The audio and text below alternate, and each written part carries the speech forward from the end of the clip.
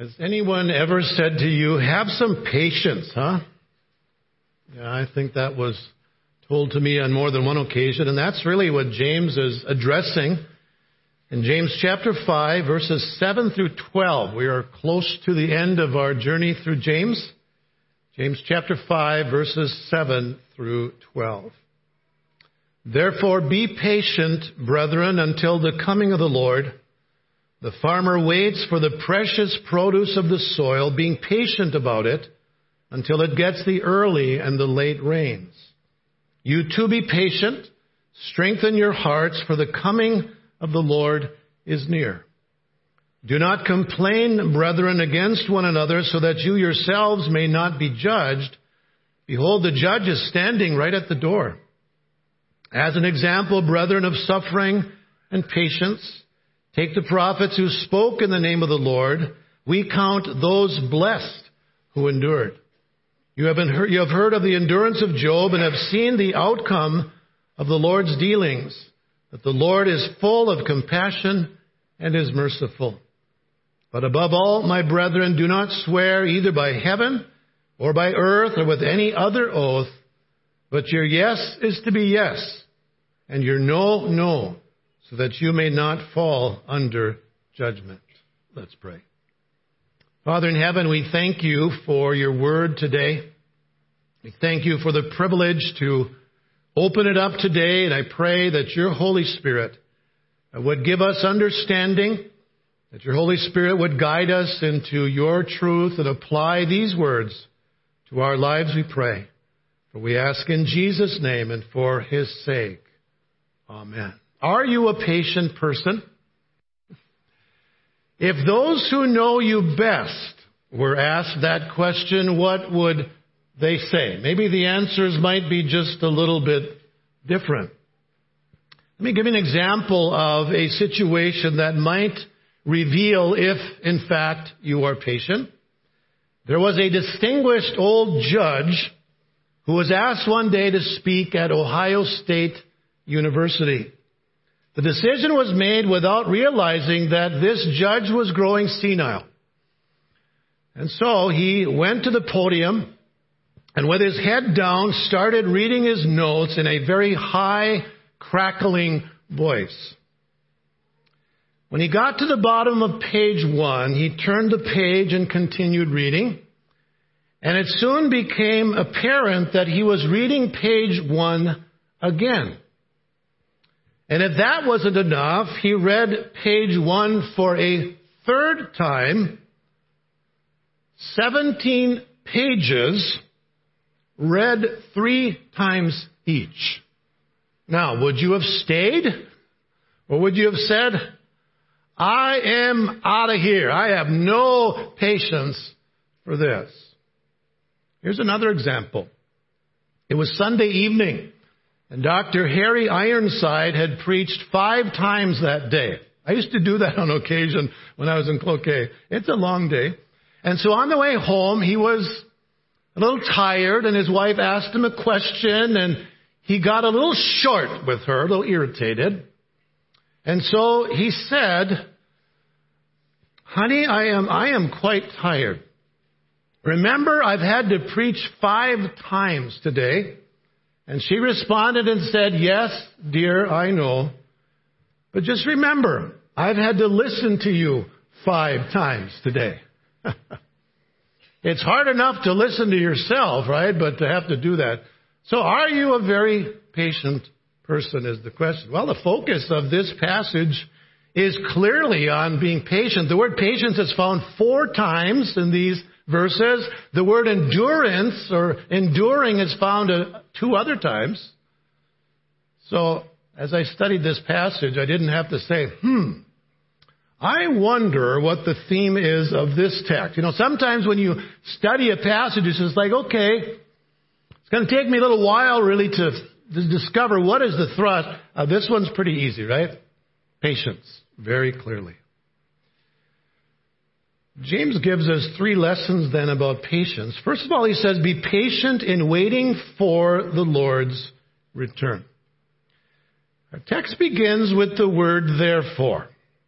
And you know probably what I'm going to say. When you see the word therefore, you look what it's there for, right? So it takes us back to what James has said in the first 6 verses of this chapter, where James has been rebuking unbelieving wealthy people for abusing the righteous poor people. They didn't pay them their wages for their work. They were using the court system to steal the little they had. In some cases, they even resorted to murder. And it seemed like for the righteous, there was really nothing they could do. Verse 6, James says, you have condemned and put to death the righteous man. He does not resist you. So if you're among those who is being persecuted by the wealthy, what do? Well, James has something to say to them, he says then in verse 7, therefore, you who are on the receiving end of this, be patient. Therefore, be patient, brethren, until the coming of the Lord. These troubled believers needed the encouragement to be patient, because I am sure they wondered, how long will this go on? You know, when you're in the midst of a situation that is challenging, like these people were, it seems like it just goes on and on, doesn't it? When will this come to an end? How long before the wicked are punished, the righteous are vindicated? Is this going to go on forever? And that is a common question of God's people throughout Scripture. I think of Psalm 13. The psalmist says, how long, O Lord, will you forget me forever? How long will you hide your face from me? How long shall I take counsel in my soul, having sorrow in my heart all the day? How long will my enemy be exalted over me? Notice 4 times he says, how long is this going to go on? When will it come to an end? The same question is asked in Revelation chapter 6. When you have the martyrs, John sees these martyrs that are underneath the altar. And their question is the same. How long, O Lord, holy and true, will you refrain from judging and avenging our blood on those who dwell on the earth? How long, Lord? Notice the answer given in verse 11. And there was given to each of them a white robe, and they were told that they should rest for just a little while longer. Just a little while longer. In other words, the persecution of God's people isn't going to go on forever. Jesus will come again, and that great event will change everything. Is that an exaggeration? No, it is not. When Jesus comes again, it will change everything. And so he says, wait. Wait patiently, because Jesus is coming again. You waiting for that day? Like my dad used to say, I'm waiting for the upper taker, not the undertaker. And who knows? Maybe we will be alive when Jesus comes again. Wouldn't that be wonderful? Don't have to pay the funeral director, right? We just get caught up to be with the Lord, and we say goodbye to this world, and we say hello to glory. What a day that will be, huh? So James illustrates this then in verse 7 and 8. Be patient, brethren, until the coming of the Lord. Then he pictures the farmer. He said the farmer waits for the precious produce of the soil, being patient about it until it gets the early and late rains. You too be patient like the farmer. Strengthen your hearts, for the coming of the Lord is near.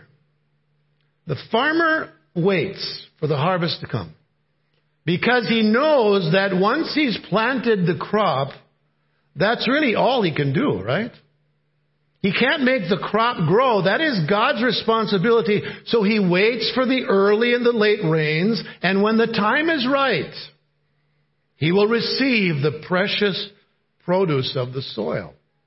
And so the point that James is making is that when the time is right, then Jesus is going to come again. And we don't know when that day will come. Only He knows. But when the time is right, Jesus is going to come again. And that's why James says then, you too be patient, strengthen your hearts, for the coming of the Lord is near. So these poor believers who were suffering, James says, remember, Jesus is coming again. Strengthen your heart. And that'll be the day when everything changes. All the wrongs will be made right. And you will receive your inheritance. I think of 1 Peter chapter 1 verse 4 describes it as an inheritance which is imperishable and undefiled and will not fade away, reserved in heaven for you. And notice how this strengthens the believer. In this you greatly rejoice, even though now, for a little while, if necessary, you've been distressed by various trials. When we live in light of Jesus' second coming, that is living in light of eternity. And when you live that way, it changes the way you live, doesn't it? You recognize this world is not our home. We are becoming more and more uncomfortable in this world, aren't we, as believers? We're just passing through. And one day Jesus is going to come again. And what a glorious day that will be. And James says, you be patient. You just wait. Jesus is coming again. He gives us a second instruction on being patient. Be patient with your imperfect spiritual family. Ever noticed that your brothers and sisters in the Lord are not yet perfect? Have you noticed that? Come to realize that people within our fellowship aren't perfect? Yeah. And if you haven't realized that yet, one day you will. One day you will, I can assure you. And it just might bother you a little bit. Because they might say something to you that maybe you didn't like to hear. They might do something that you didn't like. They might not do something that you expected them to do. So we live, right, as believers in the congregation, we live with imperfect brothers and sisters. And you have an imperfect pastor. I'm sure you have seen that on many, many occasions.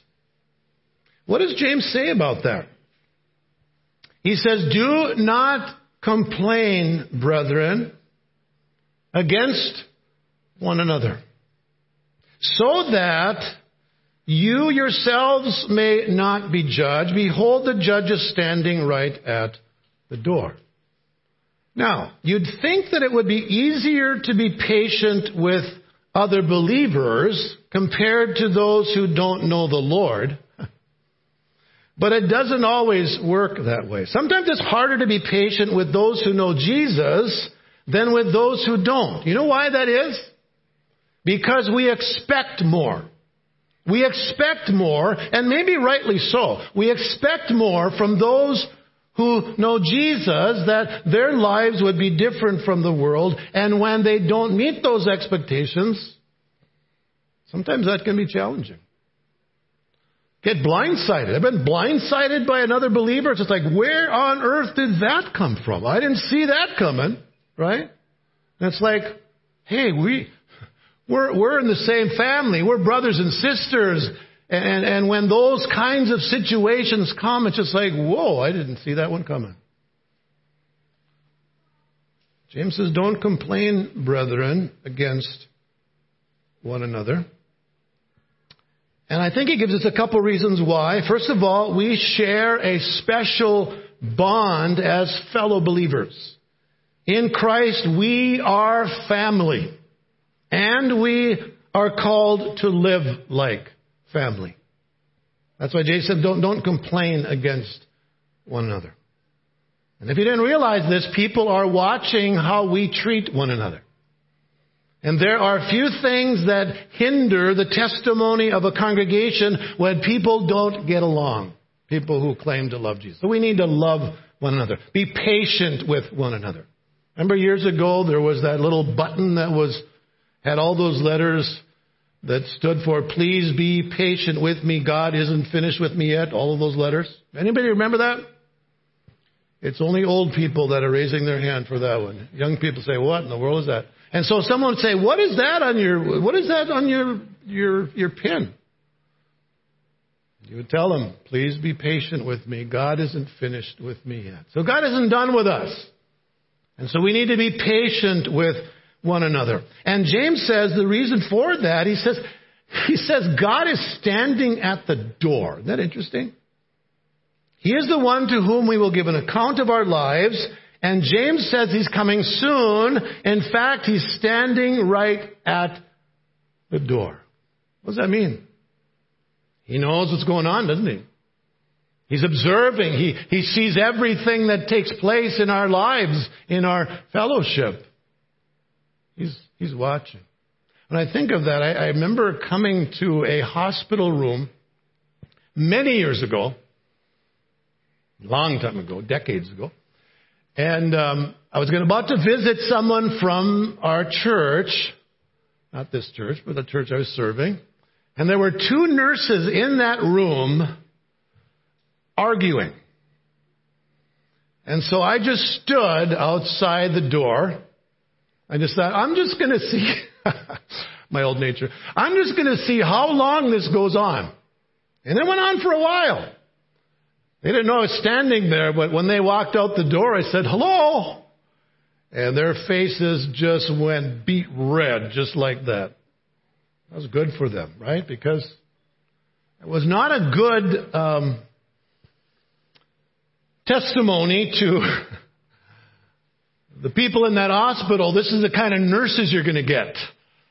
So I ain't going there. But I was standing at the door. The Lord is standing at the door, right?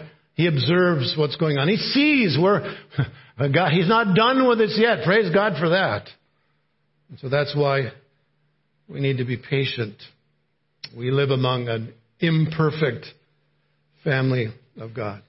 But one day we will be perfect, right? We'll see Jesus face to face. Won't there be a glorious day? I've often wondered what we'll talk about in heaven. Like, do you remember that time? Probably not. But one day we will be perfected. Notice the third thing. Be patient, James says, in difficult circumstances. Difficult circumstances. One of the things that is difficult about being patient in our circumstances is that our circumstances, at least from our human understanding and perspective, sometimes they're hard to understand. Would you agree? Some of the things you go through and just like, I just don't get this. I just don't understand this. So James gives a couple examples. He says, first of all, look at the prophets. Verse 10, as an example, brethren, of suffering and patience, take the prophets who spoke in the name of the Lord. So why did they suffer? Were they suffering for wrongdoing? Absolutely not. They were speaking in the name of the Lord. They were proclaiming the word of God, and yet they were suffering for it. Jeremiah is probably one of the best examples. He was beaten, put in stocks. He was thrown in prison, thrown into a muddy cistern. Do you think there were times when Jeremiah just said, I don't get this. I don't understand what is going on. Do you think there are times when he was tempted to say, you know what, I'm just going to check out. Okay, I'm just going to go on to something else. Well, I think he did, because we find in Jeremiah 20, verse 7, he says, I have become a laughing stock all day long. Everyone mocks me. For each time I speak, I cry aloud, I proclaim violence and destruction.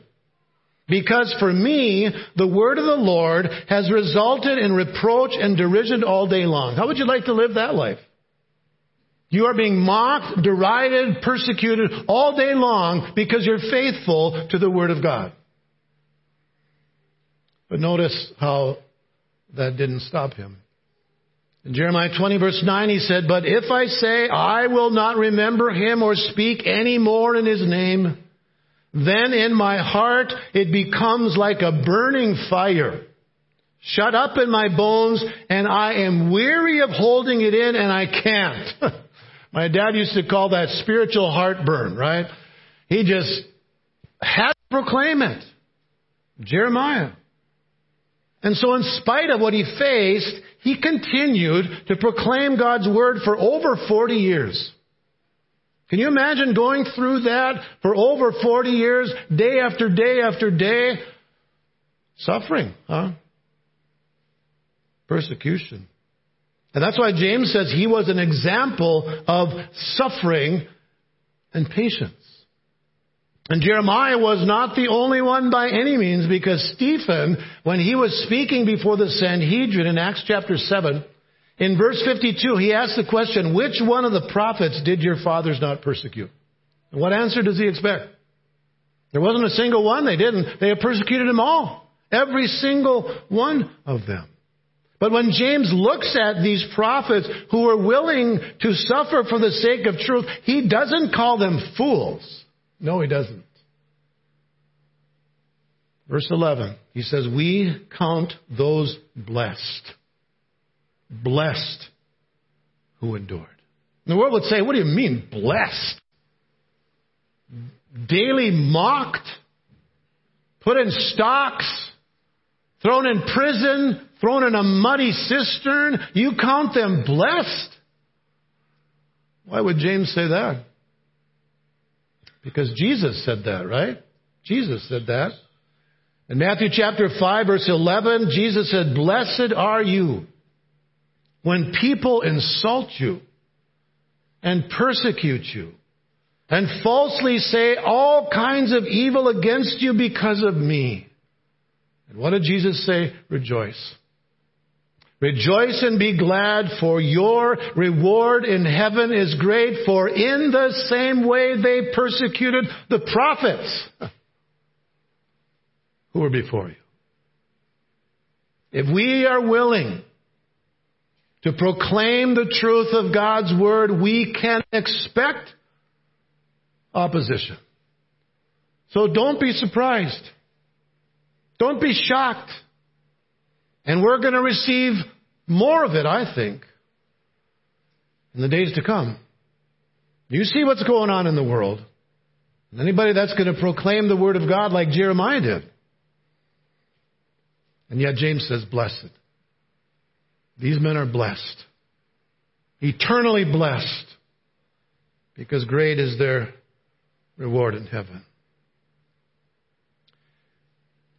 The second example he gives is that of Job. Verse 11, "You have heard of the endurance of Job and have seen the outcome of the Lord's dealings, that the Lord is full of compassion and is merciful." Now we know from the book of Job that Job was a godly man, a righteous man. He feared God. He turned away from evil. And yet there is no other person in Scripture other than Jesus, I suppose, who suffered more than Job. Just think of what he went through. In one day he lost all of his possessions. All of his 10 children died. He lost his health. His wife said, "Curse God and die." And then his friends came, and you know what they said? "Oh yeah, Job, I know why you're suffering. You've done all this evil." And so Job suffered physically, he suffered emotionally, he suffered spiritually. And when you read through the book of Job and really try and put yourself in his shoes, you talk about suffering. Amazing. Job didn't understand it all, did he? It just didn't seem to make sense. And when God finally spoke to him after all these chapters, he didn't tell Job why he was going through all this.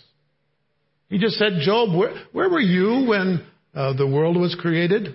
You know, if you know, tell me." You know, all of these questions. And Job just had no answer. No answer. if we suffer out of foolishness, that's not hard to understand, is it? Because we know we deserve it, right? And we've all brought upon ourselves some suffering, haven't we, because of foolishness in one way or another. Might not like it, but we know there's a reason for it. But when we are suffering and we can't see the reason why, it's just like, I don't understand this. I don't know why I'm going through this. That's the challenge in suffering, isn't it? We just don't know why. And so what do we do when we're in those situations? I think James gives us at least one of the keys in our text. We need to believe that God has a purpose in the difficulties that He allows in our lives. And here may be what it is, that God's purpose is to mold us through these circumstances that we might experience His greater blessing. Look at verse 11.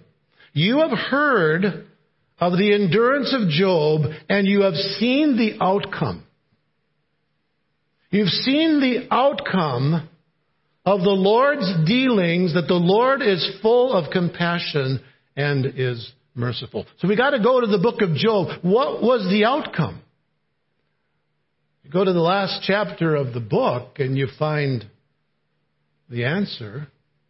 There certainly was a restoration of what Job had lost, and God gave him back all that he had before and more.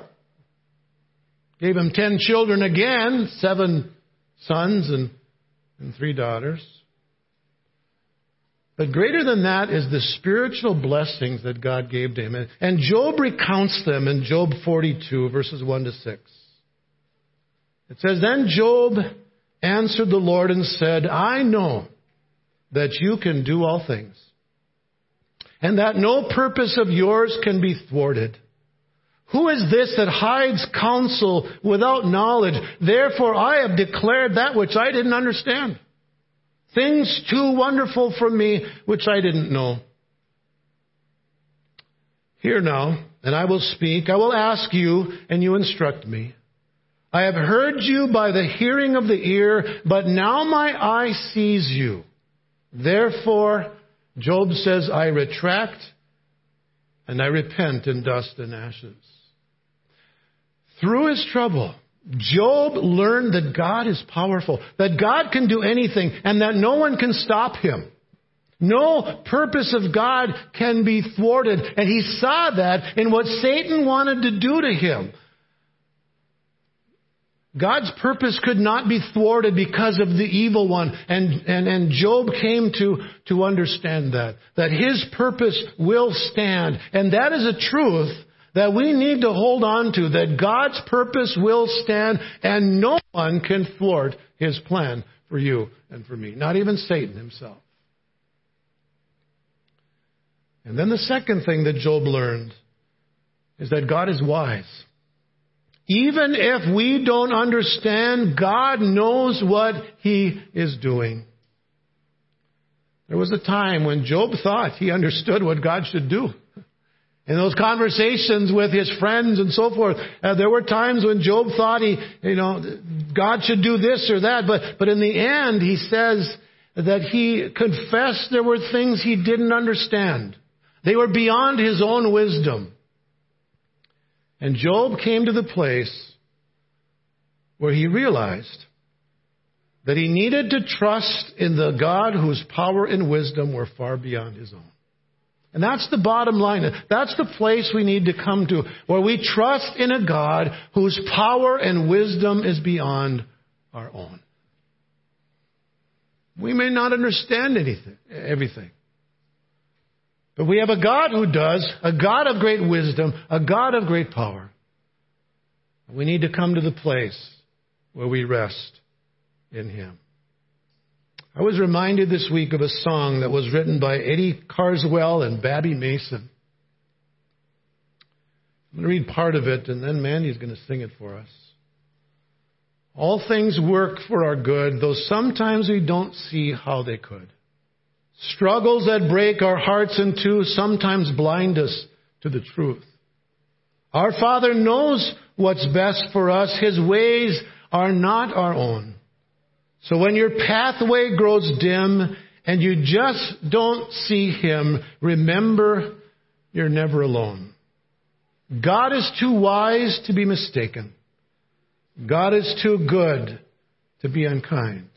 So when you don't understand, when you don't see His plan, when you can't trace His hand, what do? You trust His heart. You can't see His plan. There's sometimes we just don't see His plan. We trust Him in spite of that. When you can't trace His hand, trust His heart. Father, help us. Help us to come to that place in times of suffering, in times when we are impatient and want to know why and want to see the answers that we prayed for. Help us, Lord, to trust your heart and to know that you are a powerful, you are a kind, you are a wise, you are a gracious Father. We pray these things in Jesus' name and for His sake. Amen.